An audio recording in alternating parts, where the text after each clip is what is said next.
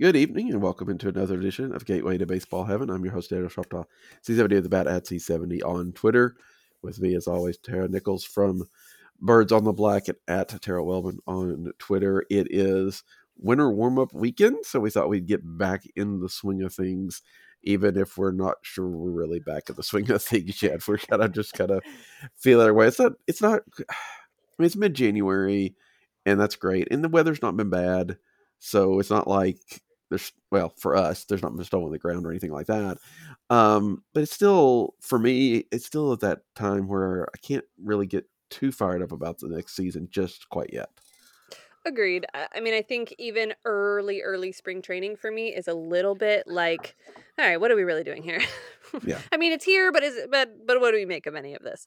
So at this point, yeah, winter warm up is great because you start to see some players, you start to hear them talking about the season that's upcoming and get a feel for some of the work that's been done. But for me, this is almost always just like a fun fluff everybody up to talk them about baseball again, but don't really get a ton of information out of it kind of weekend. Everybody's going to say they're in the best shape of their life. Everybody's going to say we really like our team. Everybody's going to say everything's going to be wonderful. And that's all good and well. But it is a little bit difficult to buy in a whole lot to anything, good, bad, or otherwise, because it's January and you can feel great in January and not ever play in a Yeah. regular season game. Yeah. So that doesn't do much for me. Yeah. I mean, I think the stuff for Not this to be a weekend is Debbie Downer though, by the way. That felt very very negative when I finished that sentence. yeah, that's fair, I guess. I mean, I think we know to take everything we see, especially this weekend, with a grain of salt, right? I mean, it is. Right. You've got the media there asking questions, so it's not like it's completely like a prepackaged fluff piece, right? I mean, Katie Wu, Derek Gould, although they're there asking questions, but they're still not. They're not really getting into the deep dives that they're going to do in Jupiter, right? I mean, Right. they're not. Right. They're asking some surface questions, getting some in it, just really kind of probably for most of these reporters, these guys making connections again, just trying to, hey, how was your winter? What's doing, what you doing differently? We surprisingly this year did not seem to have any remarkable haircuts to discuss, which is sometimes been interesting at John winter Gant warm up. forever. Yeah, yeah. How could we forget that We hair? cannot. No, and I mean, and now even Harrison Bader's not there, so True. True. who picks up the hair mantle? That's a good question. I don't know. There's nobody else with like a really obvious um attention drawing kind of hairstyle. So I don't know. It would be really interesting to see someone show up to spring training with long flowing locks, but I'm not entirely sure who that might be. It's gonna have to be a pitcher, doesn't it? Don't you think? Yeah. Yeah.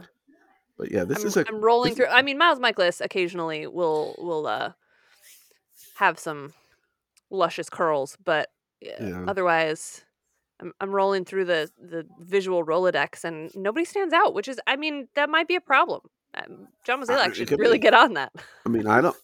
Then again, given how John Gant pitched, maybe I mean, this if is he the new hadn't marketing had to efficiency. pitch like every day for the whole first half of that one season, it might have been better on him. But Maybe that's you fair. know, That's fair. But they may have done the research, done the analytics, and said short cropped is where it's at. it's true. And now we've got It's people that possible. have like Uh, almost no hair. yeah, So the hair is taking away from their skill set. Perhaps right. I interesting. mean, I would like to see the numbers on that. although, well, I think if you want to talk about it, and I'm really not at all serious here, but I'm going to pretend like I am. Look at what Harrison Bader did when he went to the Yankees. This is true. You This know is true. that the As haircut did Matt Carpenter. exactly. Yeah. So The Luigi mustache was kind of freaking me out though. Uh, yeah, that's fair. so I don't I don't know if Where I would did recommend that, did but he sign with? Who did Carpenter sign with? Giants? the oh, that's a good question. I I thought. felt very confident for half a second and then realized, nope, I don't. I don't know the answer to that. Let me find it. Uh, Go on. I'll look it up. oh, okay. Well, yeah, I was trying to, but Unless you got it. Unless you got it. no, I don't have it just yet. I thought he sides with somebody, but I may be wrong. That's what we get to this. Anyway, as you're looking that up, we will talk about a different Matt. The The Padres. last Padres. San I Diego was very, Padres. very close. Very San close. Francisco Giants, San Diego Padres. They both got Brown there. I'm very Yeah. same No. division. Okay, yeah, Padres. That makes sense. Right. Um, so last time we did the show, the Cardinals had just announced the staff changes and stuff like that. I think, and we didn't. I don't think we'd had a chance to talk about the people that had come in, which means we never got a chance to talk about Matt Holliday as a hitting coach, because the biggest news of winter warm up came before winter warm up started, in that Holliday had decided to resign from his position, and they signed Joe McEwing, hired Joe McEwing to be the bench coach. So I was a little bit surprised that Holiday took the job in the first place, Yeah. because he does have kids still coming through college and high school, and he's talked about so much about wanting to be a part of that progression for them, that I was really surprised that he decided to take on this. And I guess maybe I gave it more thought than he did. I don't know. What does it say? A little strange. No, I felt exactly the same way. I was not shocked that they asked, because he has No. been a bit vocal about saying, "Hey, this is something I would like to do in the future." I was surprised not only that he said yes, but that he said yes so quickly. I Uh-huh. thought it would be a bit of a longer process to say, "Okay, let me take a little time, think about this, talk to the family, etc." And it didn't happen that way at all. Mhm. So I was surprised when it happened the way that it did. I will say I can't say I'm surprised. I can't say I'm not surprised by the news in January that he's just like, never mind, I changed my mind. But I'm also not surprised that he changed his mind, Right. if that makes sense. Right. So, yeah, unexpected news, not for an unexpected reason, simply because um, I felt like, as much as he had spoken about it as something he'd like to do in the future, every time I had heard him speak to that, it was very much a in the future, Yeah. when I am not dealing, with wanting to be there for my own children as consistently, like, when they're grown, when they're out, when he's not taking them to practice and wanting to go to their games and those kinds of things. That was always the indication that I had, was that when his home life afforded him a little bit of a different situation, then he would be very interested. So, look, I would have loved to see what happened with Matt Holliday in the ears of some of these hitters, because I think that he's very baseball savvy in those terms. But I will never fault someone for choosing their family over a No. job, no matter what the job is. And so I think, for him to have a comfort level with the organization that allowed him to take the job, and a few months later, or a month later, whatever it was, call him back and say, "You know what? I should have thought about this a little longer. I don't think I can do it right now." For there to be that kind of communication open, I think is great. And I applaud him for recognizing where he is at his life at this point, and prioritizing what's the most important to him. You can't get those moments back with your own kids and your own family. And so, sure, a bit of a disappointment from a fan perspective, because of course, we all went, wow, it'll be really great to have Matt Holliday back around, but not a disappointment in him or in his decision in any way. Yeah. Yeah. I think there was some story, or one of the write ups about the story when he got hired. Somewhere along the way, I heard that they had reached out to him, last year, before they hired Skip Schumacher, and he turned it down. Mhm. Um, it may have been that he felt like they asked him twice, they might not ask a third time, and he decided he better get on that. And I got to admit that there's probably a little bit of a pull for him of being there for Adam Wainwright's last year, right? Right. I mean, he got to see from a distance Yachty and Albert's last ride and how much fun Right. and how exciting that was. And Well, there had to and be to some. see Skip Schumacher have the chance to experience it in that seat, Right, right? right. So yeah, you put those things on the scale, and I think immediately you feel like, okay, this is the time. But then the closer you get to it, it's also one of those things that you probably say, okay, I'm going to say this, and by the time we get to February, I'm going to feel really good about it. And the Right. closer it gets, the more he's like, man, I really wish I didn't have to go. And then he realized he made a lot of money in his career, and he doesn't really have to go. Doesn't have to. So that's right. He's I got a mean, red jacket. who among us hasn't had a work thing that we were fine with until it got closer and then we started dreading it, right? Yeah, yeah, He's just fortunately in a position and had yes, of course, turning the money down would not be as easy for everyone, but again, I won't fault someone for prioritizing their family. yeah. And I mean, you're right. It's not in a situation where he is like burned the bridges in the organization. The organization was Right. fine with it too.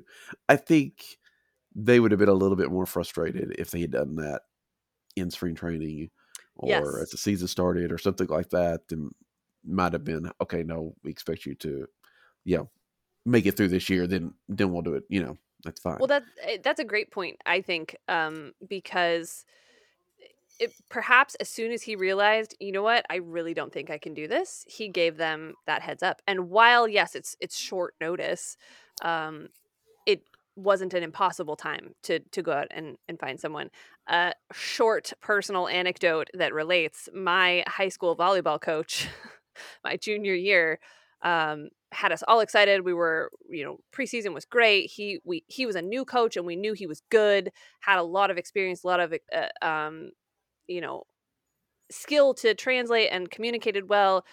Literally the day either before or of our first volleyball game, he called us and was basically like, "Hey, I got another job. I'm leaving." And the rest of the season was doomed. So, Yeah, not that it would have gone that poorly, but no, I think it's a great point that you made, though, that it isn't an ideal time, but it's a better time than a month and a half from now. Or, you get into the season a couple of weeks and you start traveling for the first time and he goes, "Oh, this is not it." And then, you're back to square one. So, yeah, in that regard, yes. Better now than then.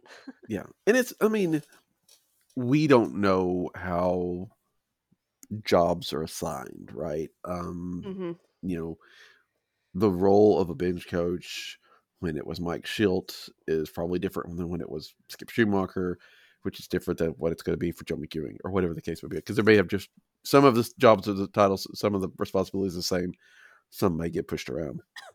But bench coach does feel like the easiest thing to replace.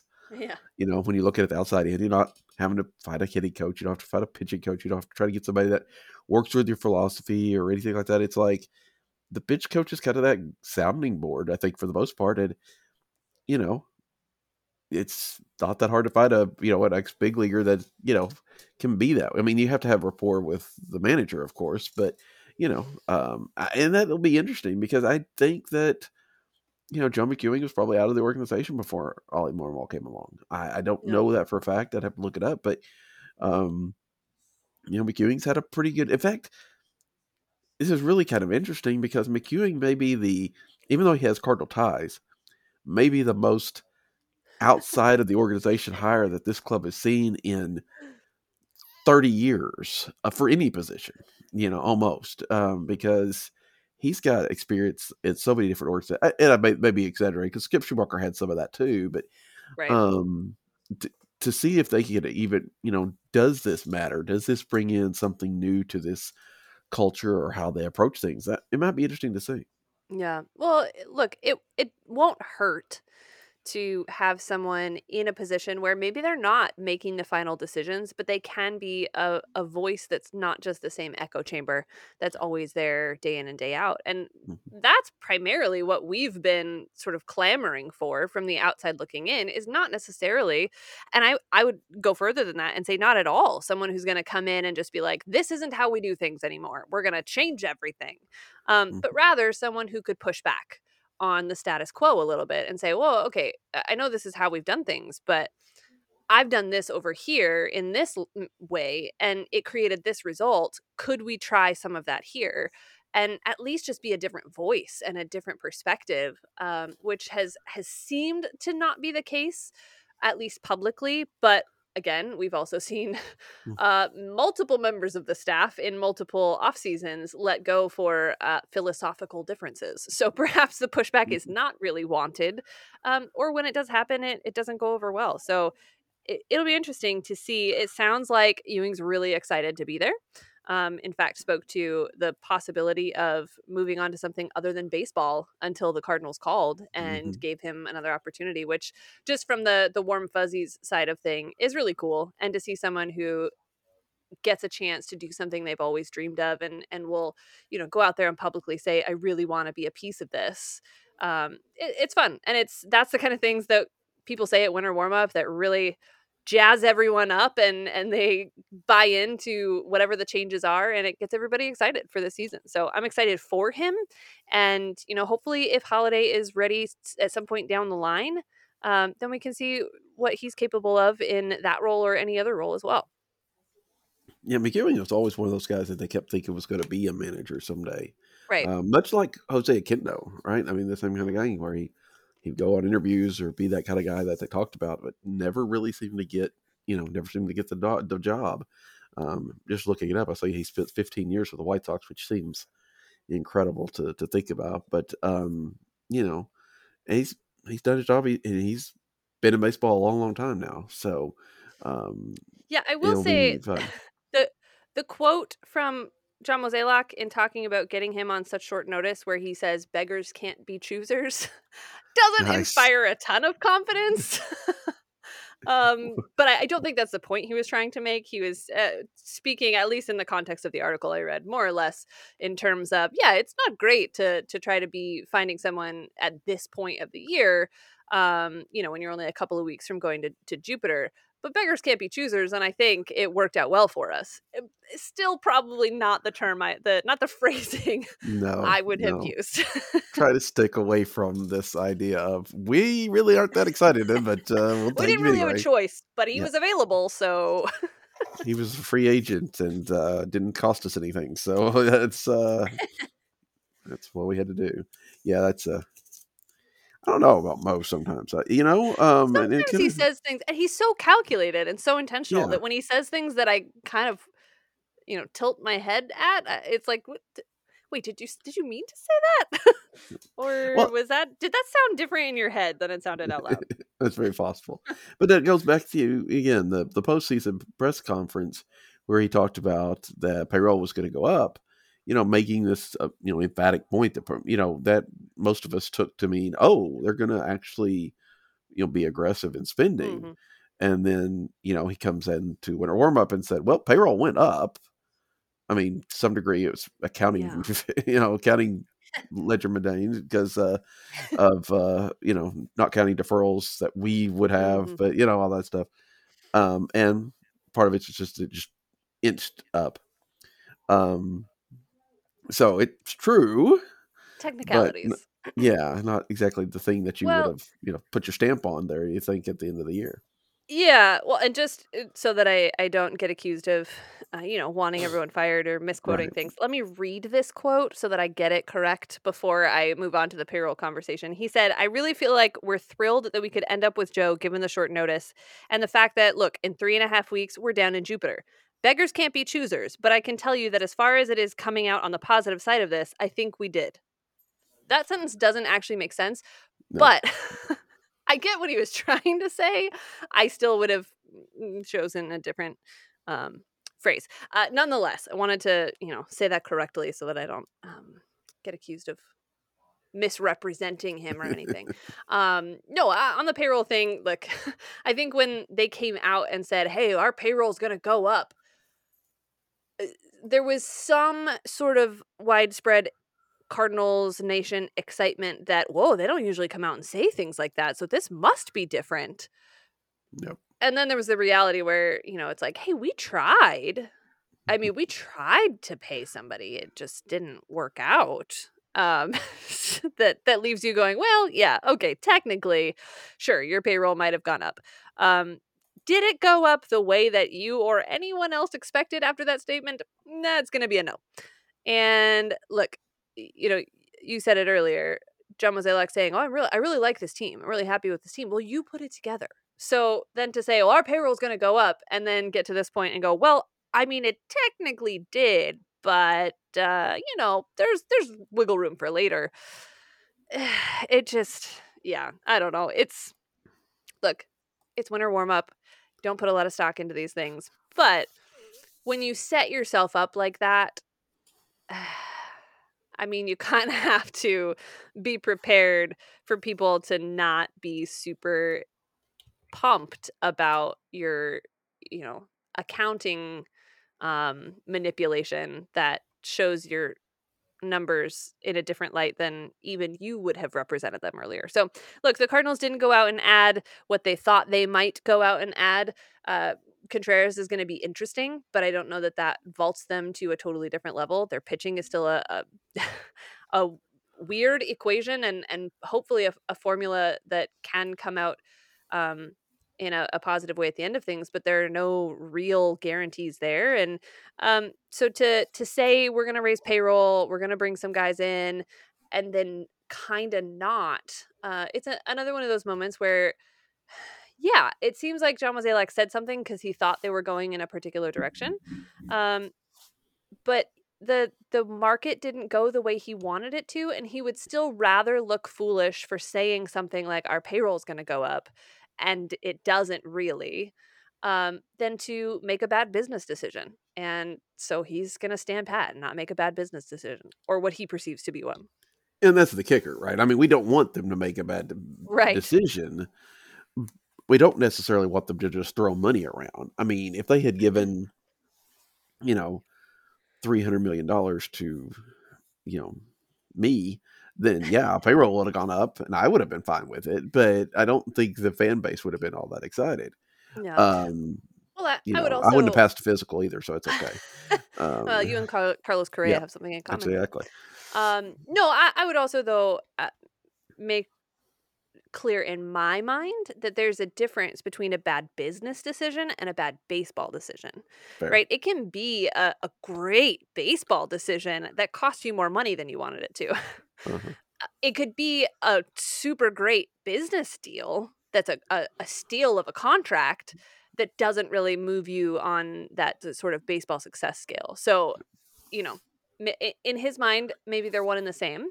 And I think if I was saying this to him face to face, he would say, "Well, yeah, they're the same thing." In when I talk about that, because a good baseball decision is good for business, and I understand that, but I do think that the priority is different when you're talking about what's great for baseball and what's great for business. They're not always going to line up perfectly. We've been in the room enough times with Mo, I can actually sort of hear him phrasing some response to that. Is it weird that I did that too? And that's what I was like, well, I actually can see him responding. What do we think about decisions? when we're talking about decisions, when we look at that, we've got to look at it from, I mean, we've been there, we know.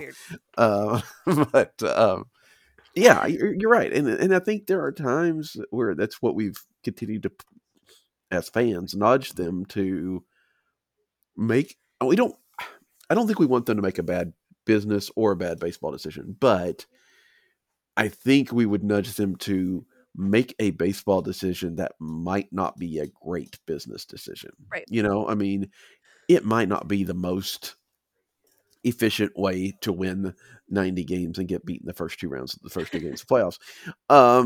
But, maybe it pays off, and the other thing Mo said is, look, we looked at some players and they weren't excited about coming here because they didn't know about their playing time. Which, I mean, these are obviously not all stars because all stars are going to play, right?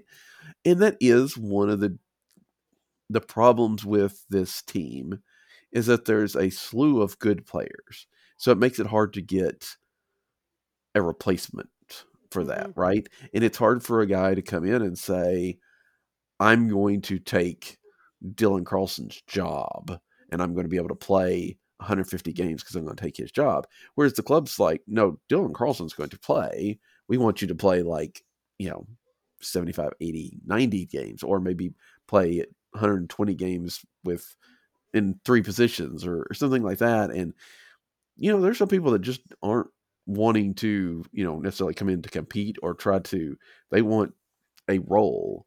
And this team doesn't always have the opportunity to do that. And I can see why, by now most like, okay, we'll just stick with what we have internal. There's no reason to go out and get a free agent that's just as good as what we've got coming up, having better upside.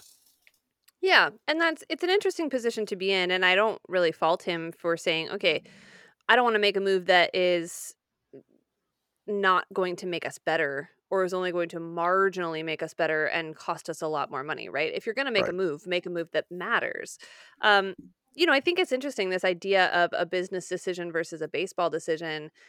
And when you just said, you can win 90 games and lose in the first round of the playoffs. Look, I think there is something to that on the business side of things, right? Because from a front office perspective, we've asked for years, how are they defining success? Are they defining success by being in contention for the playoffs? Are they defining success by making it and being one of the playoff teams? Or are they defining success as a team that is not just has the potential to, but a team that actually is competing for a World Series title? And I think there is perhaps in some ways, that's where the business versus baseball decision path veers, right? Because if you go all in on the big risky business decisions and spend a lot of money thinking we're going to compete for a World Series title, we all know that once you get to the playoffs, there's no guarantee of that. So that's a larger business risk than saying, hey, we're going to make sure that we have good or great players in as many positions as we can so that we're very likely to win 90 games, compete for a division title, and make it to the playoffs. And then once you get in, anything can happen. But we're not going to take an extra business risk in order to try to guarantee more of a baseball result. And maybe that's where the path goes in 2 different directions a little bit. Obviously, I'm not in that room, so I'm clearly making this up from the outside, but I could see that being where there's a difference in sort of how fans define success on a baseball level and how a team can still want baseball success, but look at the business risk a little bit differently. And that comes back into play when you're talking about what players are you adding and what players are you not adding. It's interesting to hear, well, players are hesitant to come to St. Louis because of their playing time, which, again, like you said, means they're not talking to exponentially better talent. They're talking to guys who maybe are good enough to start somewhere, but probably not better than one of the starters already in St. Louis. And I immediately thought of Andrew Knizner. If Andrew Knizner played for any other team or was a free agent, why would he want to sign in St. Louis? Now, he can say all the right things, and he did it at winter warmup. He has said everything that he is supposed to say about wanting to help the team win and not worrying about his role and all. Contreras is going to make us better, all these things. But, I mean, he can say that, and we also know he's human and is probably thinking, really? I mean, I love being here, but I would like to play more consistently. And given the opportunity, he could somewhere else. So it sort of resonates a bit when you're thinking about it in those terms. Could Andrew Knizner be a starting catcher somewhere else? Maybe. I'm sure that there's a team where he would be the one to win out in that job. Is he that guy in St. Louis when you're talking about Contreras versus Knizner? No. At least most likely not. Now, will he share more time with Contreras than he did with Molina? Probably so. But that's not a bar you want to be measured against. So it's an interesting part of the equation for John Mozeliak in trying to bring in talent that does make them better, that doesn't push them too far over a limit they're uncomfortable with on the financial side of things. But I still would circle back to this. Don't kind of give everyone this false hope that you're going to raise the stakes and take more of a risk and then only talk to players who are, you know, marginally better, if at all, than the players you're already paying to be on the team. It feels like it doesn't quite match up to the groundwork that was laid early on. Yeah, yeah, it's interesting to see, and and again, it boils down to then Mosaic says, okay, well, we've got, I think the bandwidth was what he used this time, but it's the dry powder is what we typically use. Um, we've got more of that this year. We're positioned to take on more at the trade deadline. Except that when we get down to the trade deadline, it's going to be, well, one, I don't know what is going to be available. I mean, I don't know Mhm. who's all that, but also it's going to be, well, they were asking for too much prospects, prospect wise. I You feel know, like Mo wants somebody. Remember a couple of years ago when so many players were unsigned going into spring training and like mhm, weeks into a couple of weeks before the start of the season, so many guys were unsigned. right. I feel like that's the market John Mozeliak is waiting for, where he can just like swoop in and be like, "Ah, you don't want to not play, do you? Well, I have an offer for you." But the same thing is Except, true at the trade deadline. When we were there last year for the Blogger Day, and it was mhm, shortly before the trade deadline, he essentially said in that conversation, "Look, the price point is higher the closer you get to the trade deadline because everyone knows they can use it as leverage. So why would I make a move then?" It's like, well, what do you want, man? You yeah, won't pay off season prices. You don't want to make a move at the trade deadline. So I don't know when you're expecting this magical perfect trade to happen. But the same is true for signing players, on in free agency as well. So it's just, I would love to have like an at length conversation with Mo to just try to understand um, his real approach to that, not his public facing approach to that, because when he does speak to it, it doesn't often make a lot of sense. no, it's difficult, and again, we do tend to you know maybe discount or not point out the Goldschmidt and Arenado trades were big Oh, sure. Yeah. moves, and then there's the Asuna trade, which was a big move. It just didn't work out well, but still, there have been moves that have been impressive, I guess, at least at the time. Um, it's just that they're few and far between, and they seem to be the only thing they do. Right? I mean, Well, and I would also say, look at both of those moves that we've just talked about. In one, everyone thinks that the Diamondbacks got fleeced well, yeah, in that trade. And in the other, everyone knows that the Rockies got fleeced because they paid for like the first year and a half of Nolan Arenado playing in a different city. So it furthers the point that John Mozeliak is looking for the unicorn deal. And unless he finds a unicorn deal, he's probably not going to make it. And that's fine in terms of, I get it. Everyone wants that deal. And maybe he's really good at pulling off that deal. It just doesn't come around that often. So you can yeah, hang your hat on those deals that you've done in the past, but those aren't going to make you better in the future. And that's sort of where it gets a little tricky from an outside perspective, from a fan perspective, because you're right. He has made those trades happen and we've all looked back and gone, I can't believe he pulled that off. But if that's the only kind of move you're willing to make, you're just not going to make very many of them. right. Yeah, I mean, the Goldschmidt thing was. I mean, yeah, somebody else could have gotten in on that, but you traded some spare parts and got a guy that is an MVP now. Yeah. Um, I will never not be convinced that Nolan Arenado was not going anywhere but St. Louis. Um, I think that he told the Rockies that that's the only place he would accept a trade to, and that's what, they took what they could get from the Cardinals, right? Right. Because I mean that trade doesn't make no.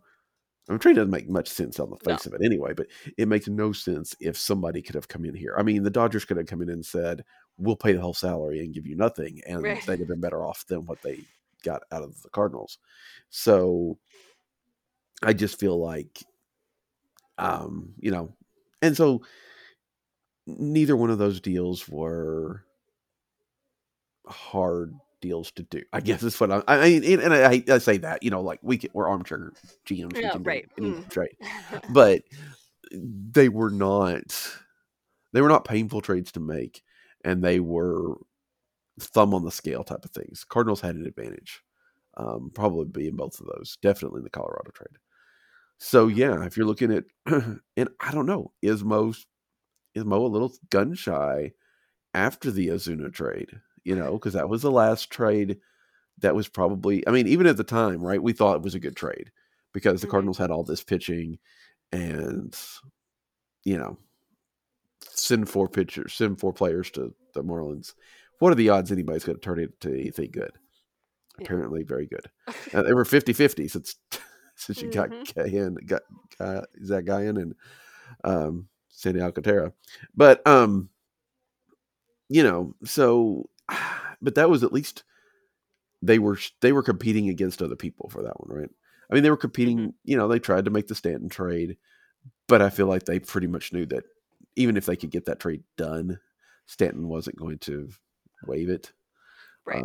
So I feel like that's a little bit different too. So, you know, does that in fact? I don't know, but I don't think you have to go out and hit a double every once in a while, right? I Right. mean, maybe a Yeah, triple. exactly. Heck, put 4 or 5 singles together. And not every trade has to be a home run. And Well, and look, the positions on the Cardinals roster right now that need most upgraded, you could have a conversation about that. And, are you going to upgrade over Tommy Edman? Are you going to upgrade over, you know, not Paul Goldschmidt or Nolan Arenado? You all right, upgraded at catcher.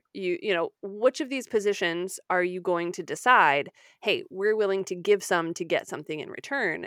It's going to have to be maybe not an MVP, but you're right, some piece or a couple of pieces that just shift things a bit to maybe fit together in a different way.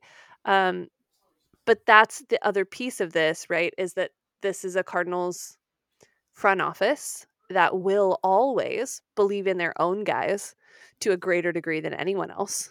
And that's not necessarily a bad thing. It just, again, sort of limits your options when you think that Lars Nootbaar, as charming and lovable and demonstrative as he um, is likely to be the difference maker for your team this year or not. And if he's not, then is there someone out there who could be a difference maker for the team this year? That doesn't seem to be the way these conversations go, at least in terms of um, perceived value. And that just creates a really limited um, operating window, I guess, for making any sort of changes if you're not convinced that there's someone better out there than the people you already have on the roster. And if there's not, then that's great, but they should be winning, the World Series, not getting bounced in the first round. we will see how things go. We maybe Mo will surprise us with the deals. It's also fair to note that Mozeliak's contract is up at the end of the year. I know he said he's had some discussions with Bill DeWitt and want to make a big deal out of it. But, I asked him this last year at Blogger Day, this idea that 6 years ago now, when he was moved up to be president of baseball operations, he was supposed to be like the big picture guy, and Gersh was supposed to be this day to day guy.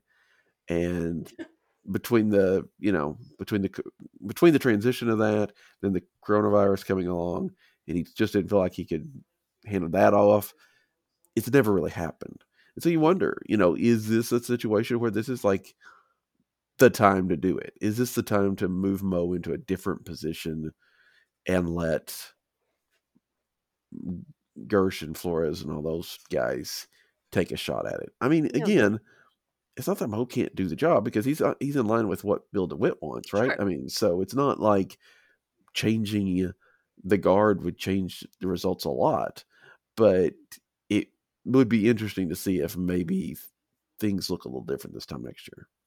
Well, and look, we're having the same conversation about the front office that they're presumably having about the guys on the field, right? Yeah. Is there someone they could bring in that would take them to the next level? I don't know. It's the same kind of back and forth that I presume they're having about players all the time. And, that's the only other thing I would say is, look, well, two things. One, I love Lars Nootbaar. Don't come at me about the Nootbaar comment. Apparently, he's been making great strides in the offseason as well. So I would love to see him be the difference maker for this team. But you know, the other piece of this is we just don't know, right? We don't know what the conversations are. We don't know what's really going on in the offices. All we know is what they say publicly and then what they do publicly. And quite often the two don't seem to align, at least not in the way that we feel like they should based on what is said.